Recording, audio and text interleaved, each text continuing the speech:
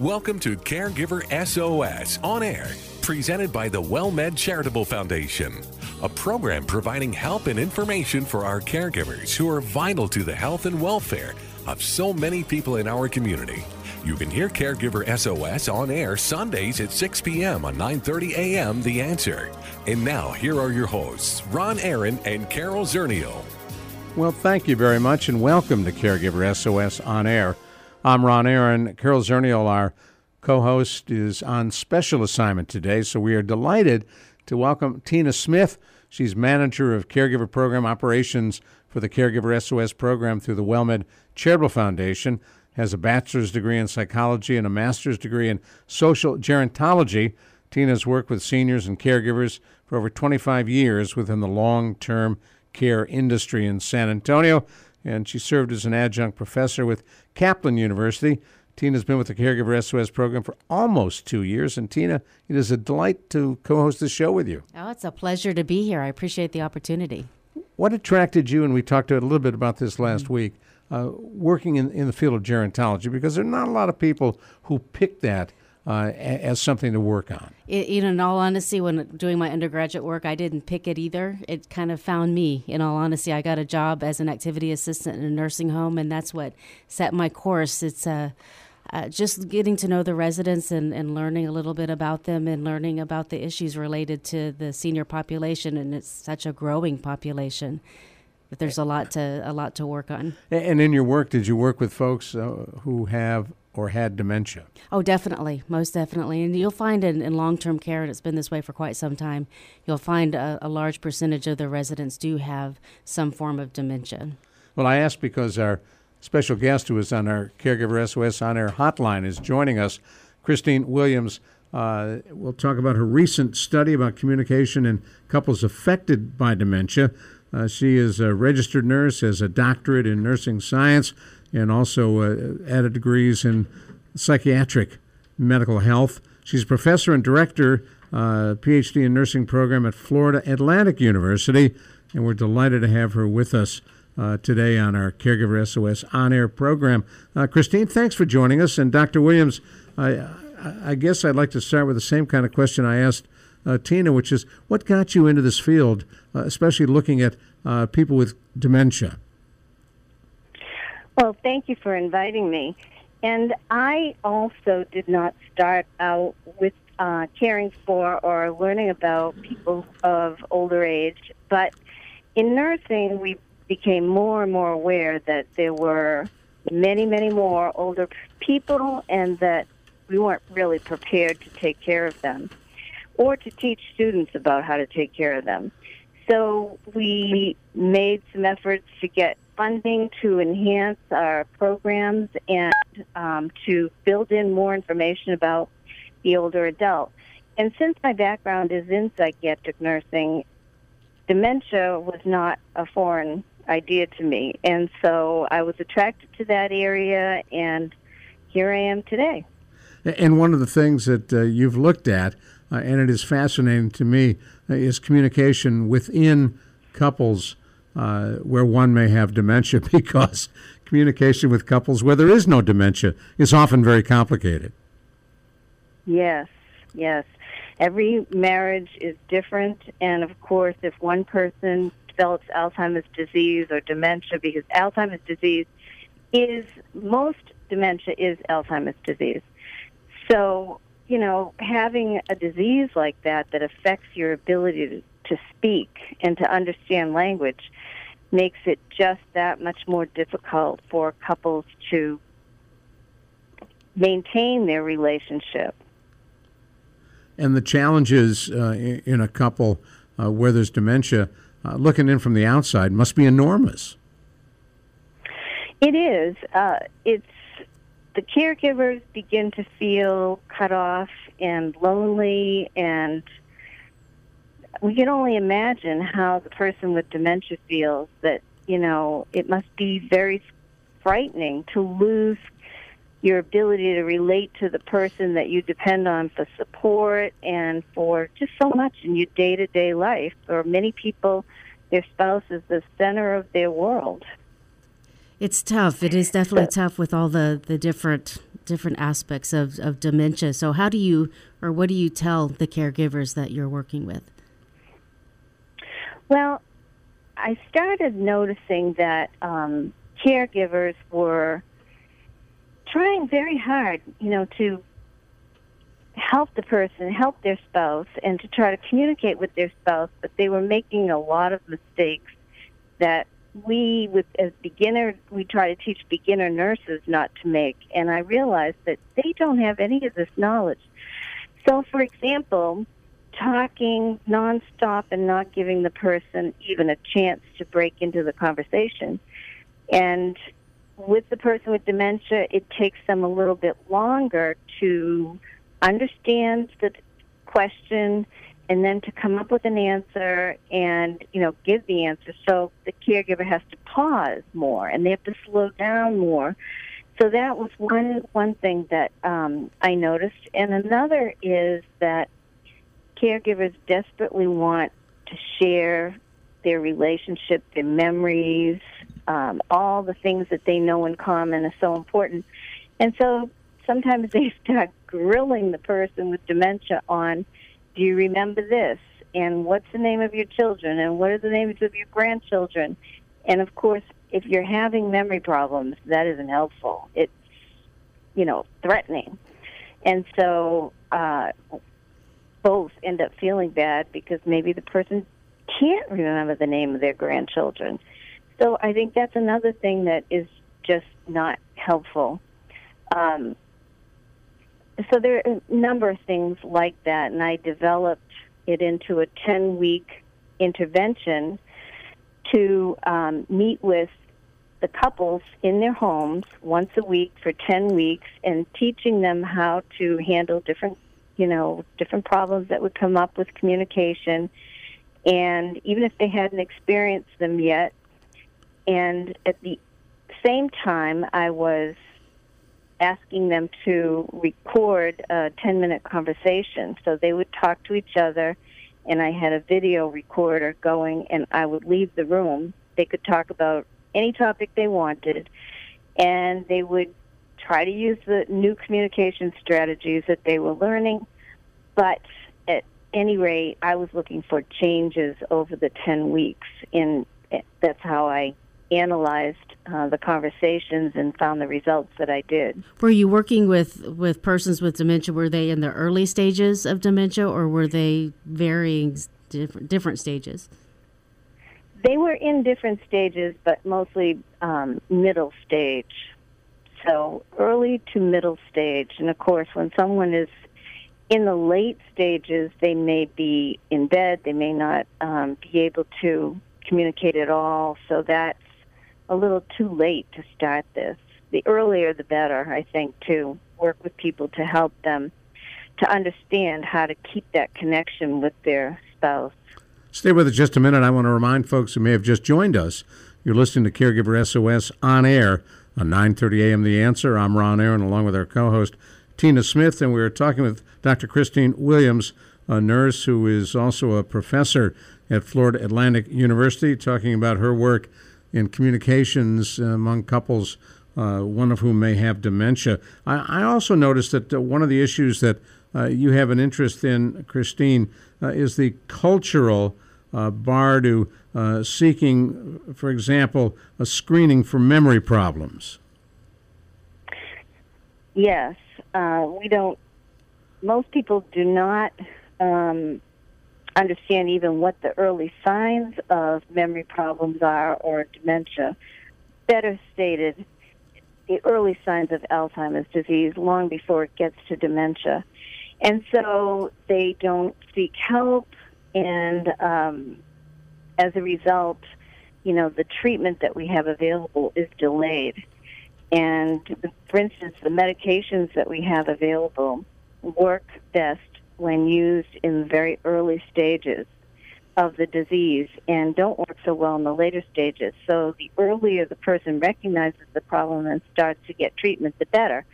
So in order to get people to get this early treatment, they have to understand the importance of getting some kind of screening, cognitive screening, and to be open to going and seeking that.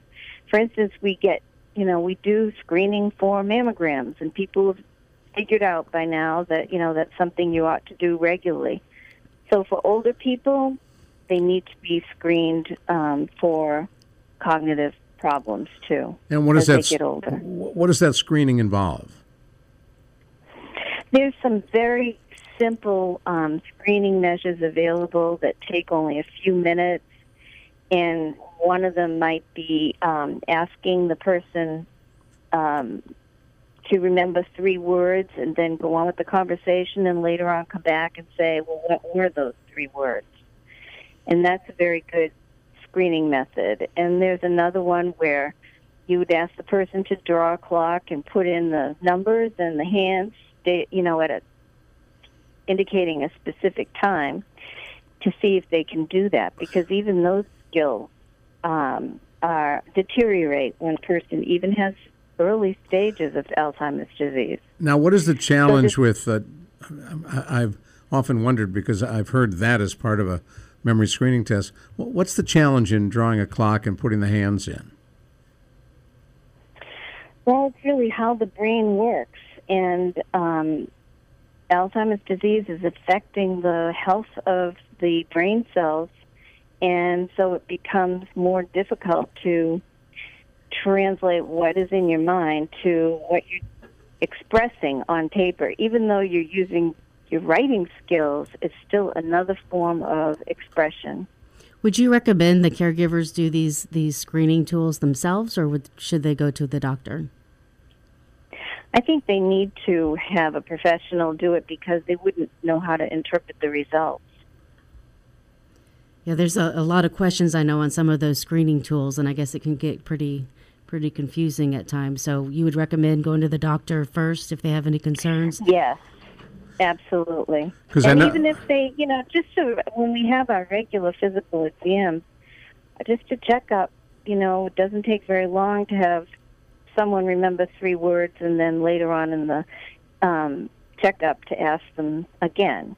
And what that's going to do is it's just going to tell the provider that this person probably needs some further testing. It doesn't mean they necessarily have Alzheimer's disease, but it means they need to refer them to someone who can look into it a little bit more.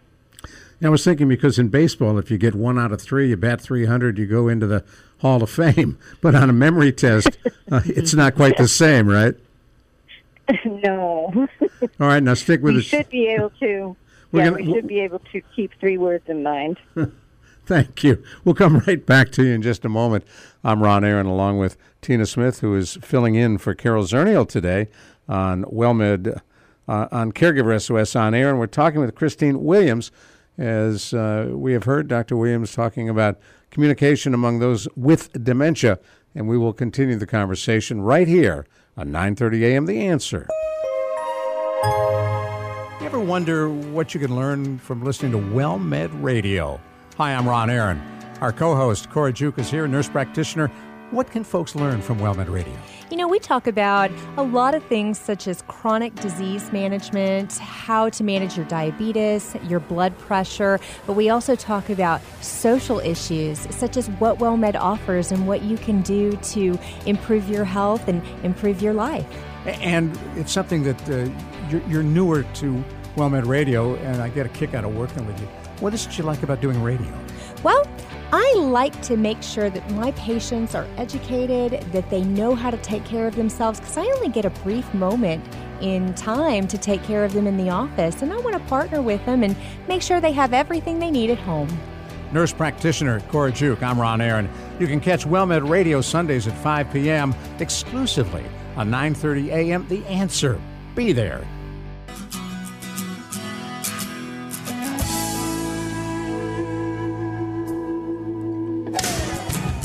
And remember, if you're listening to WellMed Radio on 9:30 a.m. The Answer, this program, Caregiver SOS on Air, follows immediately after that show, so you can get 2 hours of information on health and wellness and caregiving for seniors and others. I'm Ron Aaron, along with our co-host, Tina Smith, who is filling in today for Carol Zernial. We're also talking on our Caregiver SOS On Air hotline with Dr. Christine Williams, who is a registered nurse, a PhD equivalent in nursing, and we're talking about not only some of the courses she teaches, but some of the information she's developed. And one of the things I heard you say, Dr. Williams, ideally, if you can get a sense of whether someone is struggling with Alzheimer's very early on, treatment can be more effective with the limited numbers of medications we have today. I keep hearing about more and more tests, including a saliva test, that may show early onset dementia before there's any other sign you have it. It is true that there are tests being developed that are not readily available, and that in the future, probably not too long in the future, we will be able to go and have a physical exam and find out what's going on in our brains and if there's any pathology there, even though we're not experiencing any symptoms whatsoever, which is a little scary, but at the same time, it's the best thing that could happen because, as with any other disease, if you catch it early, then you're going to have much better chances of treating it and doing whatever can be done to minimize any of the problems. Because at the moment, we don't have the magic bullet, do we? No, we don't. We know that lifestyle is also part of it, and that anything that you would do to keep healthy in terms of your health, your heart health, with diet and exercise and no smoking and so on, are the same things you do to keep your brain healthy. So we know all the things that really need to be done, but it's a wake-up call for people if they were able to find out very, very early that the brain was also suffering as a result of lifestyle, to change your lifestyle and give yourself the best possible chance. So what kind of things besides when we know about diet and nutrition and exercise, so what other kind of things should we be doing? Well, having a variety of stimulation in our lives. Having good relationships is one. Having hobbies and learning new things and being engaged with life are also things that are very important. How about reading? So, reading is very helpful, yes. People who read, actually, from studies, have shown that they seem to be at less risk for having cognitive impairment. I read about 2 books a week, so I'm feeling good. Thank you. Good for you. Oh, thank you very much. I really appreciate that. But I have to mention in there that, the reality is genetics does play a part, and just because your family members may have had Alzheimer's disease or dementia doesn't mean that you will get it, because environment makes a difference too. But that's another area for research that we have to figure out, is the genetics part of it. So we haven't found a genetic link yet. Well, they know pretty close where the problems are, but still can't do anything about that. I eat a lot of broccoli. Does that help? Probably. Really, I just absolutely overdose on broccoli. So Tina, as you hear all this, what comes to mind for you? Well, just, again, getting back to the persons with dementia and the couple and the relationship, because it can be, I've talked to so many caregivers that feel like, I guess the term hidden widow. They feel that they can't communicate with their husband anymore, and so they don't, and that communication isn't there. So I'm curious. One thing I'm curious about, when you did the studies and when you've done the classes, is the person with dementia, how receptive are they to what's going on? Are they following along the curriculum that you've provided? Well, I want to also say that I want to share the things, the communication strategies for the caregiver that I found were helpful. But for the person who is responding, absolutely. In fact, in the study that I did, there was definite improvement in the people with dementia over the 10 weeks in that they became more engaged, more responsive, more sociable, so that it may be eye contact, saying more, using more words, trying harder, smiles, all of those kinds of things to show that they're responding. But it depends on the stage that the person is in. Mm-hmm. But all of them, as a group, they did improve. And so you mentioned just some strategies that you found helpful for caregivers. What would those be? Right. Yes, because I had talked before about a couple of things that were not helpful. So what would be better would be sharing, for instance, about the news of the day. So in the morning, to let your spouse know, today we're going to be, whatever the daily agenda is. You're going to be going to a movie, or you're going shopping, or someone is coming to visit, so that the person is still hearing about what is happening, has some idea. They may still forget and need to be reminded, but in the moment, that person is having a chance to be engaged in life. So the idea of, instead of grilling the person about what they do or don't remember, instead offer information, like sharing news about the day and sharing news maybe about relatives, friends, how they're doing. Another tip I think is very important is to use what I call expectant waiting, meaning that they create an environment where the person with dementia will have a chance to engage in conversation and communicate by sitting down with them, not having other distractions, not having another agenda, and just being open to the person with dementia to give them a chance to talk about maybe what they want to talk about.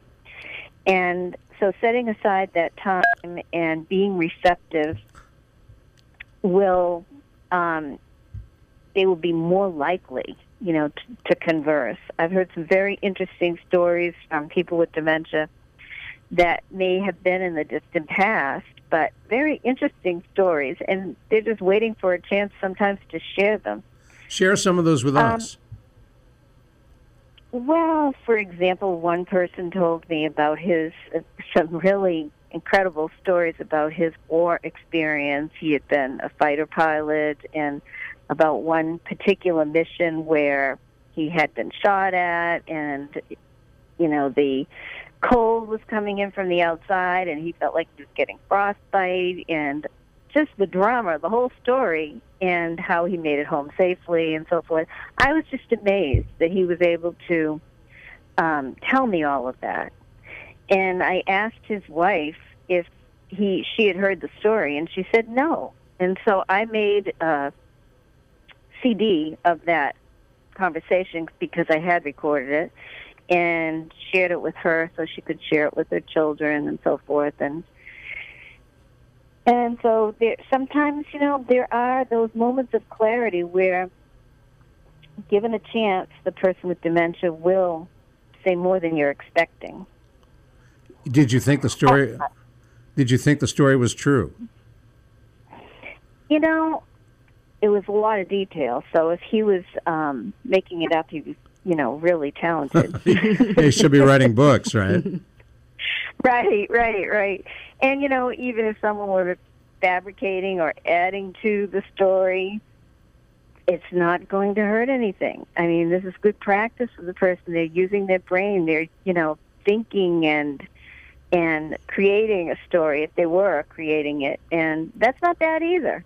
Talk to us a little bit about the brain, and we'll pick this up in just a moment or two, about where memories reside, because we hear, as you were describing in this experience, over and over again, that some folks with dementia can remember clear as a bell things that happened a very long time ago, that music has a great connection to people with Alzheimer's. I want to explore that in a couple of moments. We're talking with Dr. Christine Williams, who teaches at Florida Atlantic University. I'm Ron Aaron, along with Tina Smith. You hear us on Caregiver SOS On Air on 9:30 a.m. The Answer. You ever wonder what you can learn from listening to WellMed Radio? Hi, I'm Ron Aaron. Our co-host, Cora Juke, is here, nurse practitioner. What can folks learn from WellMed Radio? You know, we talk about a lot of things such as chronic disease management, how to manage your diabetes, your blood pressure, but we also talk about social issues such as what WellMed offers and what you can do to improve your health and improve your life. And it's something that you're newer to WellMed Radio, and I get a kick out of working with you. What is it you like about doing radio? Well, I like to make sure that my patients are educated, that they know how to take care of themselves, because I only get a brief moment in time to take care of them in the office, and I want to partner with them and make sure they have everything they need at home. Nurse practitioner Cora Juke, I'm Ron Aaron. You can catch WellMed Radio Sundays at 5 p.m. exclusively on 9:30 a.m. The Answer. Be there.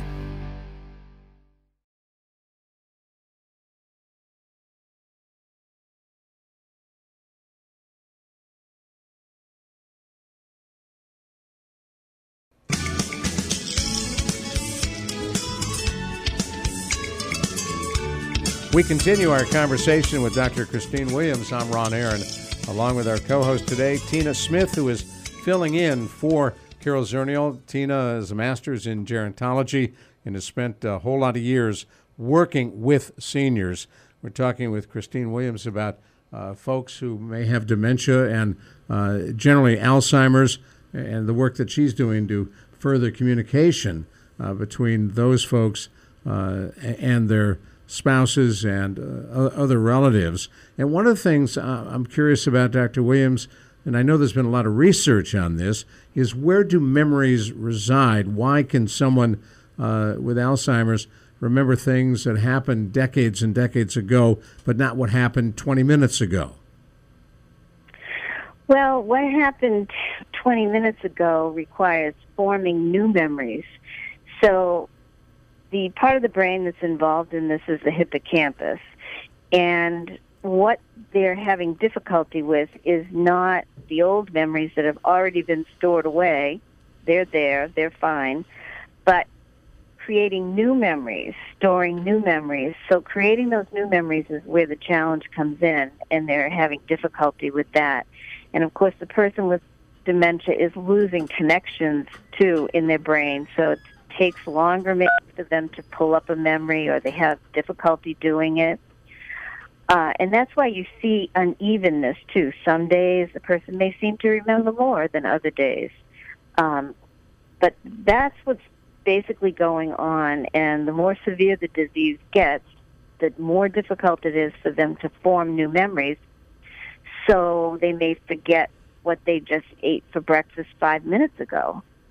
Or they may ask the same question over and over, when are we going? When are we going? And these things can be so annoying to the caregiver, but they honestly can't remember because they weren't able to get a hold of that information when it was first given and stored away. Now, that's a pretty common observation by caregivers, the repetition. Do you have a recommendation on how to deal with it? Because it can be annoying. Don't I have a doctor's appointment? What time is it? What time is it? How do you recommend dealing with that? It's difficult. There's no question about it. But I think that the way to deal with it to minimize stress on yourself as a caregiver is to, not become upset. So it's not, this is not easy to do. But to remind yourself that it's easier to say 10 o'clock, if you're asked, what time are we leaving? It's easier to say 10 o'clock again, for the third, fourth, fifth time, whatever, than it is to say, why do you keep asking me this all the time? I just told you 5 minutes ago what time we were leaving. I don't understand it. You're driving me crazy. You see what I'm saying? All that takes a higher toll on the caregiver and is exhausting because they're engaging with the negative instead of just saying 10 o'clock. I was reading a little bit about your study and your course that you teach, and you talk about, I think, verbal and nonverbal. So what kind of nonverbal tips do you have? How to communicate, nonverbal communication tips do you have for your caregivers? Well, I think making eye contact, the things that we know work in any relationship, but that the caregiver sometimes neglects because they begin to think about their spouse as not the person I married, not a person, and so forth, and they kind of, forget all the basic rules of communication that we do. We look at the person, we look at them in the eye, we sit down, we talk to someone, we smile, and we are willing to be patient and wait and, be warm and compassionate and loving. All of those things, I think, are some of the nonverbal things a caregiver can do that will help. Now, do folks with dementia, I know for a period of time they must know they have dementia. Some do, some don't. Many, many do. I'm not sure exactly what the proportion is, but there are some people who right from the beginning, just don't recognize it and never do. You mentioned that Alzheimer's obviously is one of the most prevalent types of dementia, but there are a lot of other types of dementia as well. Do you have different communication techniques depending on the type of dementia, or do you find that it's pretty much the same for all types of dementia? I think it's pretty much the same for all types of dementia, that they are all losing that ability to hold a conversation and to talk. And there are some cases where people are more verbal, although their dementia is advancing, but sometimes what they're saying is not as meaningful. But in general, I think the same approaches work. As you think about our aging society and odds that more and more folks will be diagnosed with dementia, do you think we'll reach a point where, I'm assuming this is needed, more dollars will be devoted to research? Well, they are. We are getting more dollars devoted to research. This year, a lot more money has been set aside at the National Institutes of Health to study Alzheimer's disease. But I don't know still how many years it's going to take for us to develop a cure, and I think we have to do a lot more in learning to live with it in the meantime. Now, is cure really what we're looking for? Because I know initially, and I'm old enough to remember this, I'm 76, and when folks talked about cancer 40, 50 years ago, they talked about a cure. And then they began to discover there are a whole lot of different cancers. So there's no one cure. Right. I suspect we'll find the same thing with dementia. The more we know, the more complicated it will be. Is that frustrating to you?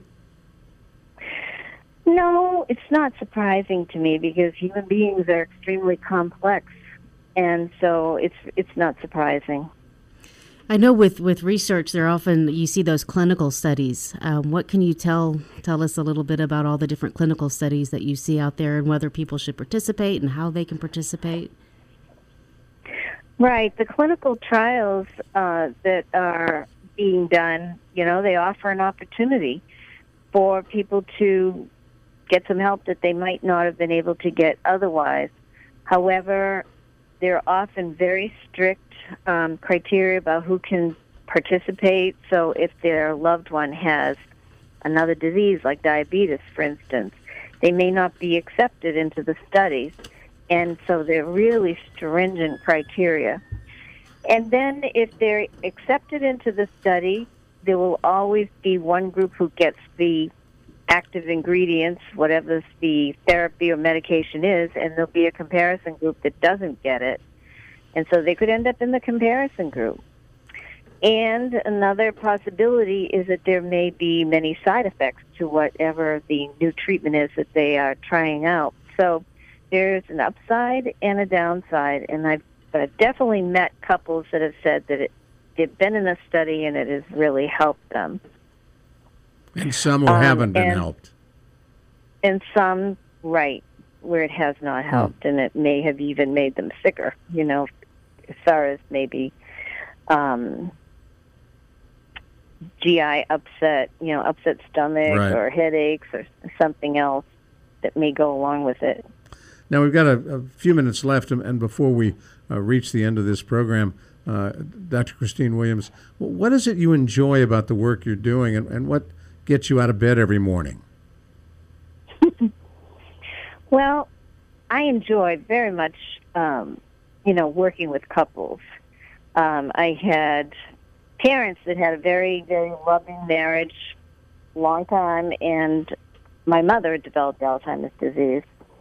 So it's really a motivator, I think, to maybe has something to do with my passion about this, to help couples that are close and loving to maintain as much of that as possible, and at least to not get in their own way, and making it more difficult for themselves. So that's really, I think, a big driving force, is helping people to keep those relationships to the extent that they can.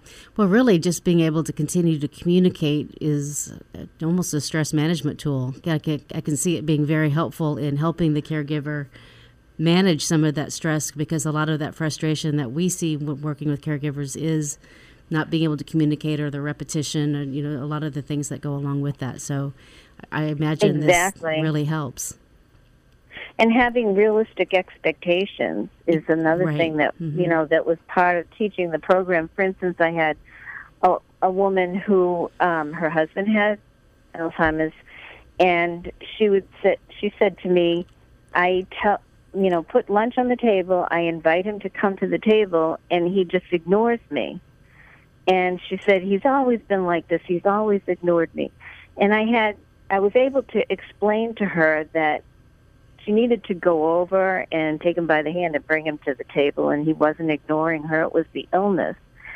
So that was a relief to her. So there's so many misconceptions and misunderstandings that can make it harder for the caregiver, because they don't always know what's going on. We have 3 little kids, and what you described is what happens all the time. Hey, dinner's ready. Reagan, Carter, Kennedy, come to dinner. And if your kids don't come, it doesn't mean they don't love you. Obviously, but thank you for that reinforcement. I appreciate it. As you look at the medications, and we've got about 2 minutes left, as you look at the medications that are out there, the ones that are on the market now, I'm told, have some effect, but not a whole lot. Are you encouraged that more of these drugs are coming? Oh, there are many, many drugs, that are getting ready to come to market that hopefully will be better than the ones that we have now. And yes, there's hope. There's definitely hope. I don't know that there's, as we said, that cure out there, but I think we can do a lot better with the medication. You're asking for a 76-year-old friend who's worried about it. I'm kidding. But I'm confident we're going to have much better medications. And maybe similar to treatment in cancer, Sure. It would be slow, incremental improvement. Tell us a little bit about Florida Atlantic University. Not a lot of folks up here are necessarily familiar with it. Well, Florida Atlantic University is part of the state university system in Florida, and we're located in Boca Raton, which is right on the ocean, and it's between West Palm Beach and Fort Lauderdale. So it's a wonderful setting, and we have a beautiful campus. And the College of Nursing is over 30 years old, and many, many nurses have graduated, both, brand new RNs, as well as nurses with master's degrees and doctoral degrees. And we have a philosophy of caring at our College of Nursing. We base all that we do, including our teaching and our research and even the way that we treat one another, based on our philosophy of caring. So we believe in the power of compassion and, being authentic and all of those wonderful things. Even our building is reflective, I think, of our philosophy. It's a beautiful building with beautiful garden in the middle for people to relax and meditate. We have a meditation room. We have a yoga room. And so all of that is consistent, and it's a very nice place to be. You talk about getting up to go to work. It's a very nice place to get up and go to work, too. Well, Dr. Williams, thank you so much for coming on with us. It's been a lot of fun, and I hope we have a chance to talk with you again down the road. Well, thank you for inviting me. I really enjoyed it. You take care. Dr. Christine Williams, I'm Ron Aaron, along with our co-host, Tina Smith, who has been filling in today for Carol Zernial. Up next, Take 10 with Rundy Purdy right here on 9:30 a.m. The Answer. You ever wonder what you can learn from listening to WellMed Radio? Hi, I'm Ron Aaron. Our co-host, Cora Juke, is here, nurse practitioner. What can folks learn from WellMed Radio? You know, we talk about a lot of things such as chronic disease management, how to manage your diabetes, your blood pressure, but we also talk about social issues such as what WellMed offers and what you can do to improve your health and improve your life. And it's something that you're newer to WellMed Radio, and I get a kick out of working with you. What is it you like about doing radio? Well, I like to make sure that my patients are educated, that they know how to take care of themselves, because I only get a brief moment in time to take care of them in the office, and I want to partner with them and make sure they have everything they need at home. Nurse practitioner Cora Juke, I'm Ron Aaron. You can catch WellMed Radio Sundays at 5 p.m. exclusively on 9:30 a.m. The Answer. Be there.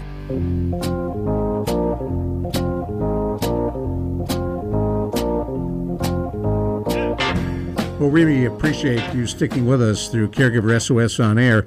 And at the end of each of one of our Caregiver SOS On Air programs, we bring you Take 10.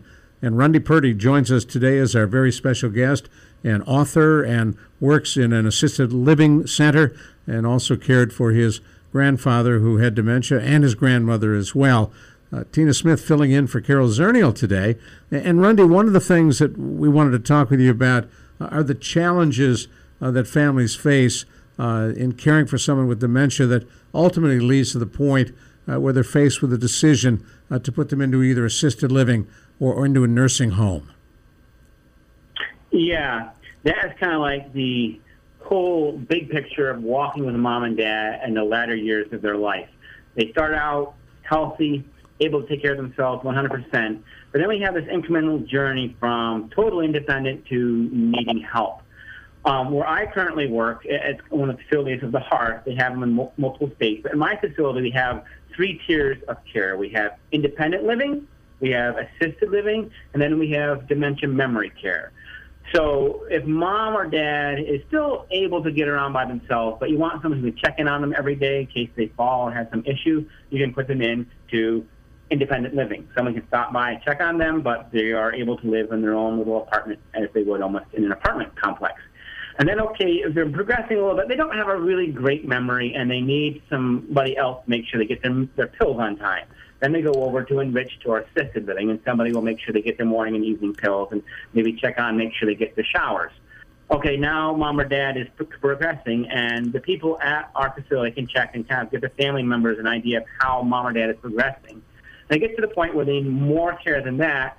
Then we say, well, okay, mom or dad needs to move on to dementia care, to a memory-enriched wing of our facility. And there we have somebody make sure they eat their meals, make sure they get their showers, and make sure they get their medicines on time, and they won't go wandering off. So then they move over to our secure, the doors are all alarmed, our secure memory wing. And there we make sure that they get 3 meals a day, snacks in between the meals in case they're not eating well, make sure they get their showers, make sure they're getting all the exercise they need. And that way, a family member who knows mom needs help, but as I said, they live 3 states away, and they can't be there to care for mom or dad 24 hours a day, then in this dementia wing, they can make sure they get all the care they need, and that they're getting the food they need, and they're getting the cleaning and the bathing they need. And that kind of highlights where family members first really know something is wrong. And they come to visit mom or dad and see that they're not clean, or they're getting kind of gaunt, they're not well fed, or God forbid that they find out that mom or dad has fallen and hurt themselves. And that is really where we see the dementia care and family members really hitting the hard part, is when you realize, hey, Mom can't do her own activities of daily living anymore. She can't take a bath, and she doesn't know how to cook her food anymore. What are we going to do? And that's when you start looking at assisted living. Yeah, with dementia, of course that's an umbrella term. There are so many different types of dementia out there, but they often have the disease long before they're actually diagnosed, and so there's little things that the family may see. Especially, it's especially difficult for the long distance caregivers who don't necessarily see the caregivers on a regular basis. What advice would you give to families who may start to question and kind of wonder, is something going on, or is this just a natural part of aging, or is there more to it? Is there, What would be some of the things you might see? Okay. Well, let's start with what you might smell. You might come and visit Mom and see she smells not so good anymore. That's a good clue. Or you might come over and see that the dishes haven't been done in a long time. There's mold going on dishes in the sink. And that's not like Mom, and that's another good sign. Or you'll go over and you see the refrigerator's full of outdated food.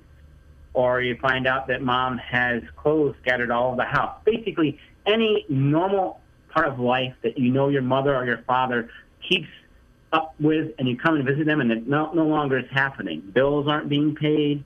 All those different things. Those are all signs that something's changing and they need more help. So what should a caregiver do when they notice when they start to notice those signs? What steps should a caregiver take at that point? Number one step is you should take them to see their primary care doctor and have them evaluated by a medical person. Sometimes there could be some other ailment going on. For example, if they have cancer and are ill and do not have their normal energy, they could not be doing normal things, not because of mental decline, but because of the simple physical decline. So you want to make sure you got the right diagnosis for the right disease so they get the right kind of care. But they go to see their doctor and they do the test, and yes, it is a progression of dementia.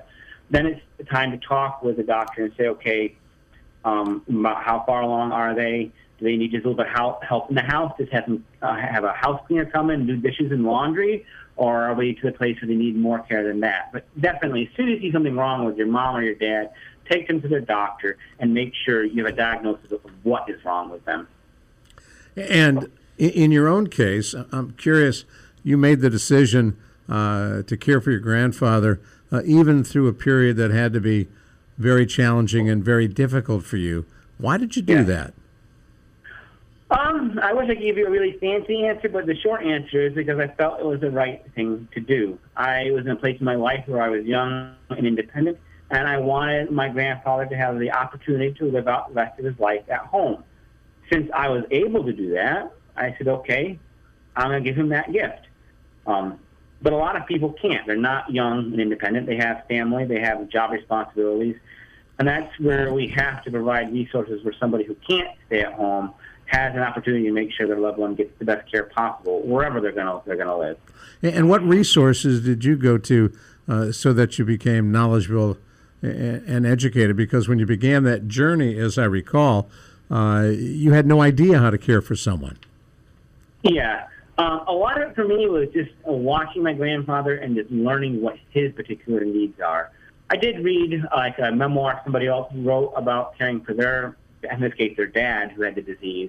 And so just by reading someone else's story, I got a good idea of what was ahead and kind of how the person would act in the disease. Occasionally I read some stuff online, but for me, I think it's crucial, whoever you are, to see your loved one and kind of get a sense of who they as an individual, what they need. So I advise everybody to look and to listen and to learn what their loved one needs in their dementia journey. Now, if you just joined us, you're listening to Take 10 on 9:30 a.m. The Answer. I'm Ron Aaron, along with Tina Smith, who is filling in for Carol Zernial. Rundy Purdy is with us on our Caregiver SOS On Air hotline, and he's filling in today for Dr. Jamie Heisman. Rundy, if you realized the challenges and the difficulty that caring for your grandfather was going to become from the very beginning, would you have still done it? Absolutely.